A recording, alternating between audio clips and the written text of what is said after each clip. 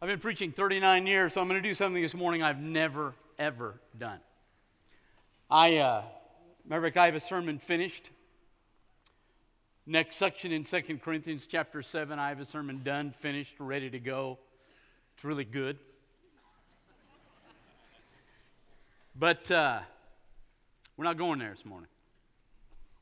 At 8:30 this morning, I felt compelled to go a different direction.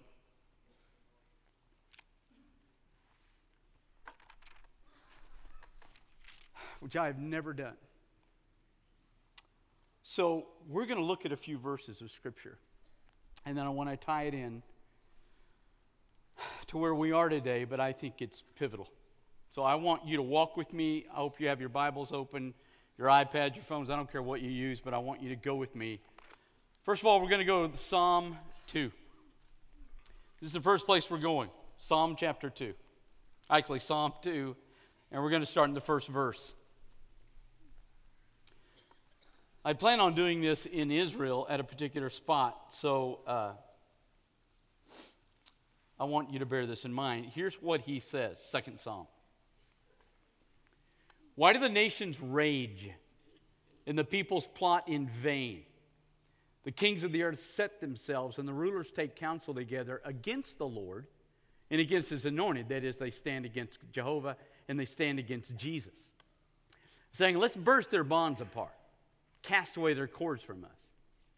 Well, he who sits in the heavens laughs. The Lord holds them in derision. Then he will speak to them in his wrath and terrify them in his fury, saying, as for me, I've set my king on Zion, my holy hill. Now, here's the first thing I want us to understand today. The God we just sang to is sovereign. He sits on a throne and nobody takes him off that throne. He's on there. He was on there yesterday. He's on there right now. He's going to be on there tomorrow. He is sovereign. And when the world plots against him and people mock us and laugh at us and make fun of us, doesn't matter. Doesn't matter. He still rules. Okay? So there's our first thing. He is sovereign. He is clear. Number two, I want you to go to 2 Peter chapter 1. Right after 1 Peter. 2 Peter 1, beginning in verse 20. This is the second thing I want us to grasp and be clear about today. So number one, we serve a God that nobody takes off the throne. 2 Peter 1:20, knowing this first of all, that no prophecy of Scripture comes from someone's own interpretation. No prophecy was ever produced by the will of man, but men spoke from God as they were carried along by the Holy Spirit. At the end of the day, the book you hold in your hand is absolutely, completely, irrevocably correct. It is true. I don't care what it talks about, scientifically, historically, geographically. It is amazing in what it says. Book of Job, maybe the oldest book in the Bible.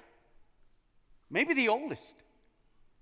When people thought the earth sat on something, it says in the book of Job that he hung the world on nothing. That is an incredible statement in a day when everybody else believed it sat on something, but the Bible's explicitly clear. It's absolutely true. It's not the only book with truth. One of the amazing verses in the Bible is in the book of Job, where it says that Satan and Michael argued over the body of Moses. That comes from a weird apocryphal book called The Assumption of Moses. So there are books, there are truths out there, but the only book that's true cover to cover is this book.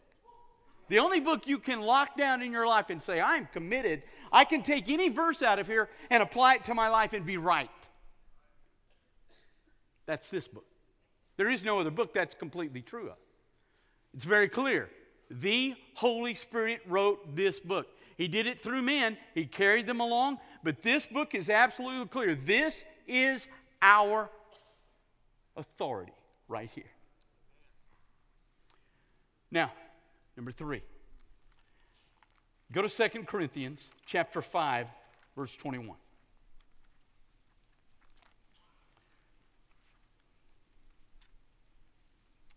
Go there with me. 2 Corinthians 5:21.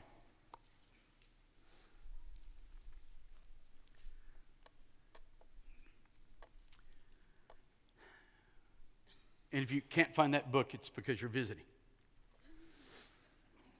For our sake, he made him to be sin, who knew no sin, so that in him we might become the righteousness of God. The blood of Jesus Christ is completely right, pure, and works. It will wash away your sin. There's nothing you can do to earn it. It is God's gift to you. It is His grace. It will wash away your sin so well that the Holy Spirit can indwell you as a perfect guarantee that when you die, God will bring you home. And until then, you have this incredible ministry where you can be an ambassador for Christ and tell the rest of the world out there who your Jesus is. So there it is. His blood works. It cleans us up. I don't care what you've done. I don't care what you think you've done. The blood of Christ is absolutely forgiving. There is nothing in the universe that can bring you peace except that blood. And the great thing is, it's just simply a trade. He says, I give him my sin. He gives me his holiness. So when I die, I am as holy as God is because Jesus has given me his holiness. That is absolutely true. There is no other religion. Every other religion demands that you do certain things, even killing people to get into heaven. Our religion, our walk says God killed his son to get us into heaven. We don't do anything to earn it. He did it for us. It is absolute grace. So, he's sovereign. That book is true. His blood works. Number 4, Matthew 16. Go to the 16th chapter of the book of Matthew. It's one of my top 2 or 3 favorite places in Israel. Jesus has his disciples out on kind of a vacation.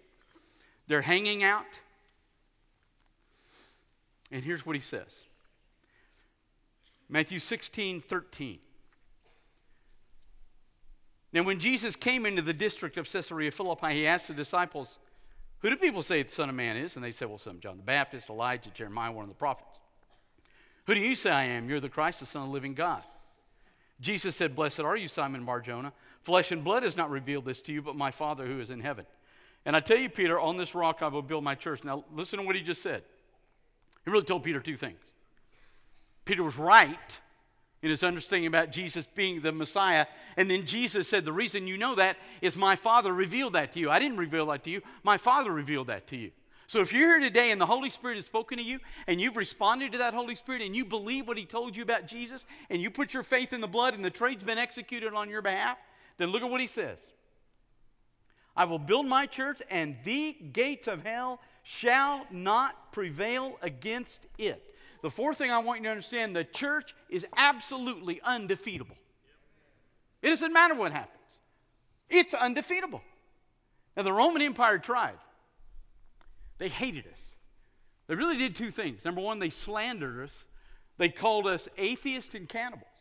They called us atheists because we said we only believed in one God. And they called us cannibals because rightfully, every week we took the Lord's Supper and we said we ate the flesh and drank the blood of our Savior. So they said we were cannibals and atheists, and it had a huge impact. When that didn't work totally, though, they decided to kill us. They became quite creative in that. Remember, Paul talks at the end of 1 Corinthians and says, I fought wild beasts in Ephesus. They would take Christians, wrap them in animal skins, lay them in the arena, and then would let the wild dogs out that had not been fed for 2 or 3 days. And so the horror was there. The worst thing they did, it was a brilliant move on their part, but they didn't have night lights, no electricity, and they wanted to do the games at night. So what they did was they took Christians, dipped them in oil, put them on the top of the Colosseum, and set them on fire so they had lights for their games. We were nothing. We were fodder. We were a joke. We were slandered and killed. And in 200 years, the Roman Empire embraced Christianity as its own personal religion. How in the world did that happen? Because we knew God was sovereign. We believed the book. We stood on his blood. And the Holy Spirit used us in our ministry of reconciliation as we told people about what we had. It impacted, and the Roman Empire absolutely surrendered to the church. And they were vile. I can't even describe you. Pompeii, a city that was covered up by Mount Vesuvius, frozen in time. When it was unearthed archaeologically, there are vile things in the city. I can't even mention in this room that was the normal case. Pompeii was just a regular city, nothing like Corinth, which was so vile that the Greek word korinthanazo was created for sexual immorality. They were vile. They were filthy. They were despicable. And yet, in spite of what they were, what they did, and what they said, the church was undefeated and conquered an empire that despised it. Last thing. 1 Thessalonians chapter 4.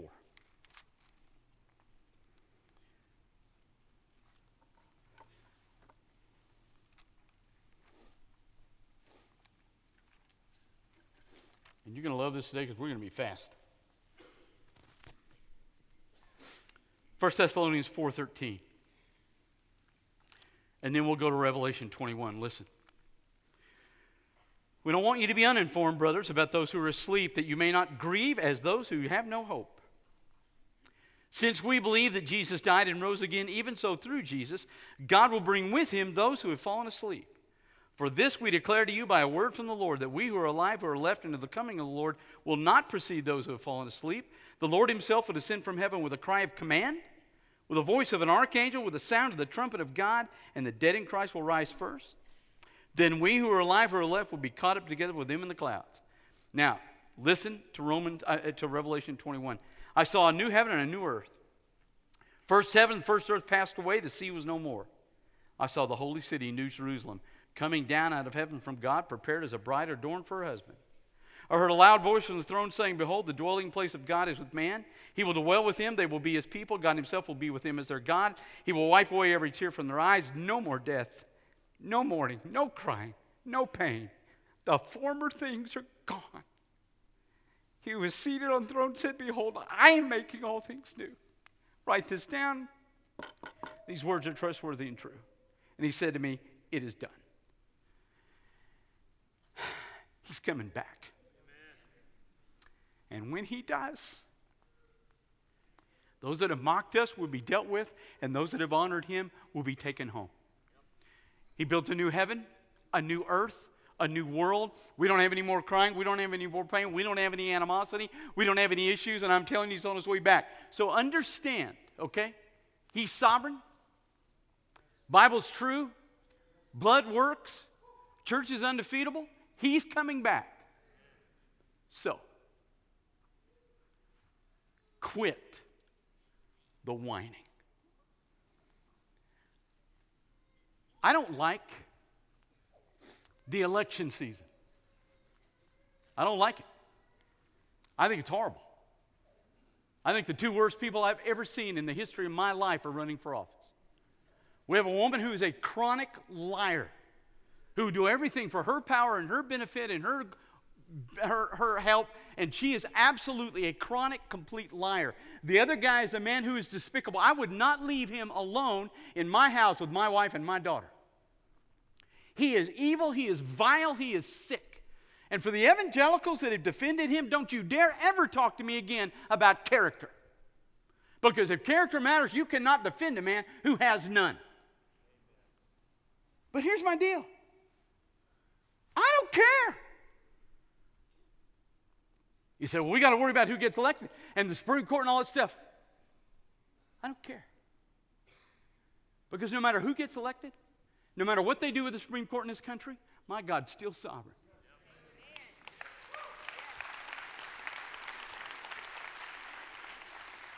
His book is still true. His blood still works. This church can't be defeated. And no matter who's on the Supreme Court, when he comes back, they'll know who the real Supreme Court is. So, I'm fine. Do I worry about the outcome of the election? No. Do I hate the fact the Supreme Court may change? Absolutely. Do I hate the fact that we may get a really, really, really strong, no chance of ever overturning abortion? Absolutely. But here's my deal. The government, even the Supreme Court says abortion is legal. They're not compelling people to be aborted. Women are aborting because they choose to, and the only answer to that is the blood of Jesus in their heart. They need to understand when they look at the truth of the Bible, it says you don't take innocent life. And if they've done that, they can come to the blood of Jesus and be forgiven. And if they obey the Scripture, they will absolutely not take any more life. The only answer to abortion is not packed in the Supreme Court. It's opening the truth about Jesus. And we don't get it. We wring our hands, and we're nervous, and we're frightening, and we manifest no difference than the lost people in this culture when we wring our hands the way they wring their hands, because we have a hope they do not have. And when we wring our hands, what we say to them is, we don't really believe what we believe. Stop the Facebook fear. Stop the Facebook posting about all your hand wringing. Quit it.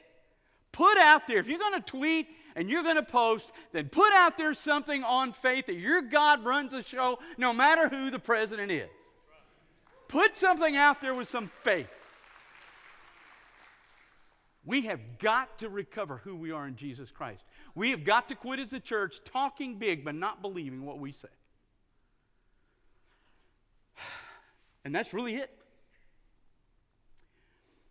We will go to one of the sites my wife and I found, and we leave tomorrow for Israel, but one of the sites we found was the Valley of Elah. It's actually not a site. As a matter of fact, if you're going to guide, you have to jump the fence to go down to it. It's this creek bed. Now, the Valley of Elah is where David killed Goliath. And it sounds like, when you read the Old Testament story, that it's just this neat little story about a little shepherd boy who slingshotted this big dude and knocked him out. What a brave little guy he is, and how wonderful it is. And we tell that in Bible school all the time. But in point of fact, the story's far deeper than that. It's the key to the change in the Old Testament.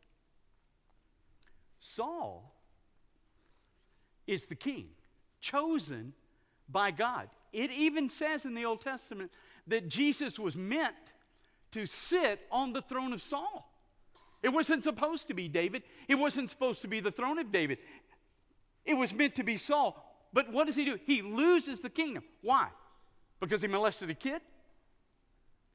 Because he had an affair? Because he lied, he cheated, turned his back on God? None of those things. Instead, he literally comes to a point, and this is what God makes him do. He comes to the point, he's had a couple victories, and God takes him to the point where literally, I'm not exaggerating, there are literally 30,000 Philistines across the way. They have more chariots than he has people. He's down to about 300 people, and what the Bible says is they have two weapons, right? No other weapons. The only people that have weapons are him and Jonathan. He and Jonathan are the only guys that have weapons. There's no way they can beat these people. These people are going to kill him, crush him, and destroy his people. And when they do, it's no small defeat. They're going to come in and take their wives and children and take them home for their own. This is horrific. And at this moment, with that absolute horror, it's not molestation, it's not adultery, it's not affair, it's all the Baptist things we freak out over. He simply did not trust God. And on that day, God pulled the kingdom away from him, and he says, I've given it to a man after my own heart. And the proof that he was a man after God's own heart is when in the Valley of Elah, he trusted God enough to go, I'm this goofy little shepherd kid, and this is a guy that the entire army is fearful to engage. I'm going to go out there and kick him because God's on my side. And he does it. Takes this slingshot, whacks this dude right here, goes over, cuts his head off, and he's the king. Not at that moment, but he becomes the king by God's hand on that day because he believed what the Father said and Saul did not. Now, if we're going to talk big in this church, We're going to say we believe in the sovereignty of God. And we believe in the book. And we believe in the blood. And we believe that as a church we're invincible. Not Little League, but the church. Not the Kiwanis Club, not the Rotary Club, not the Junior League, but the church. We're invincible. And He's coming back for us.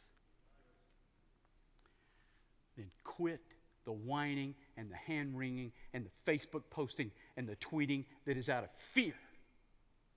And start putting on your pages statements of faith, who you are, whose you are, and that it doesn't matter. God always wins.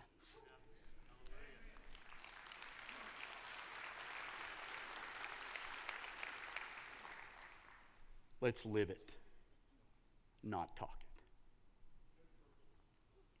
Father,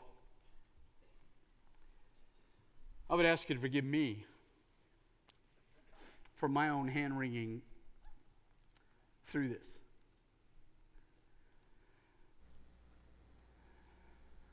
Fix us.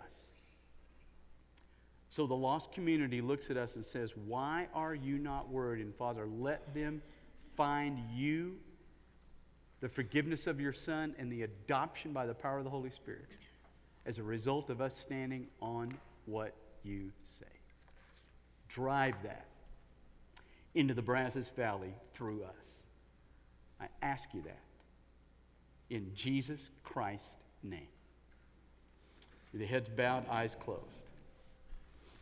You may need to come down here and pray, or you may just need to pray where you are, but it may be time to do a little repenting today and say, all right, I put some stuff out that I put out of fear. I'm going to put it out of faith. And we'll pray with you. We'll do whatever needs to be done, but we need to make sure and be clear in who we are today. And if it's time to do that, as the Holy Spirit speaks to you this morning, you come. If you need to be a part of this fellowship, as God speaks to your heart this morning, you come.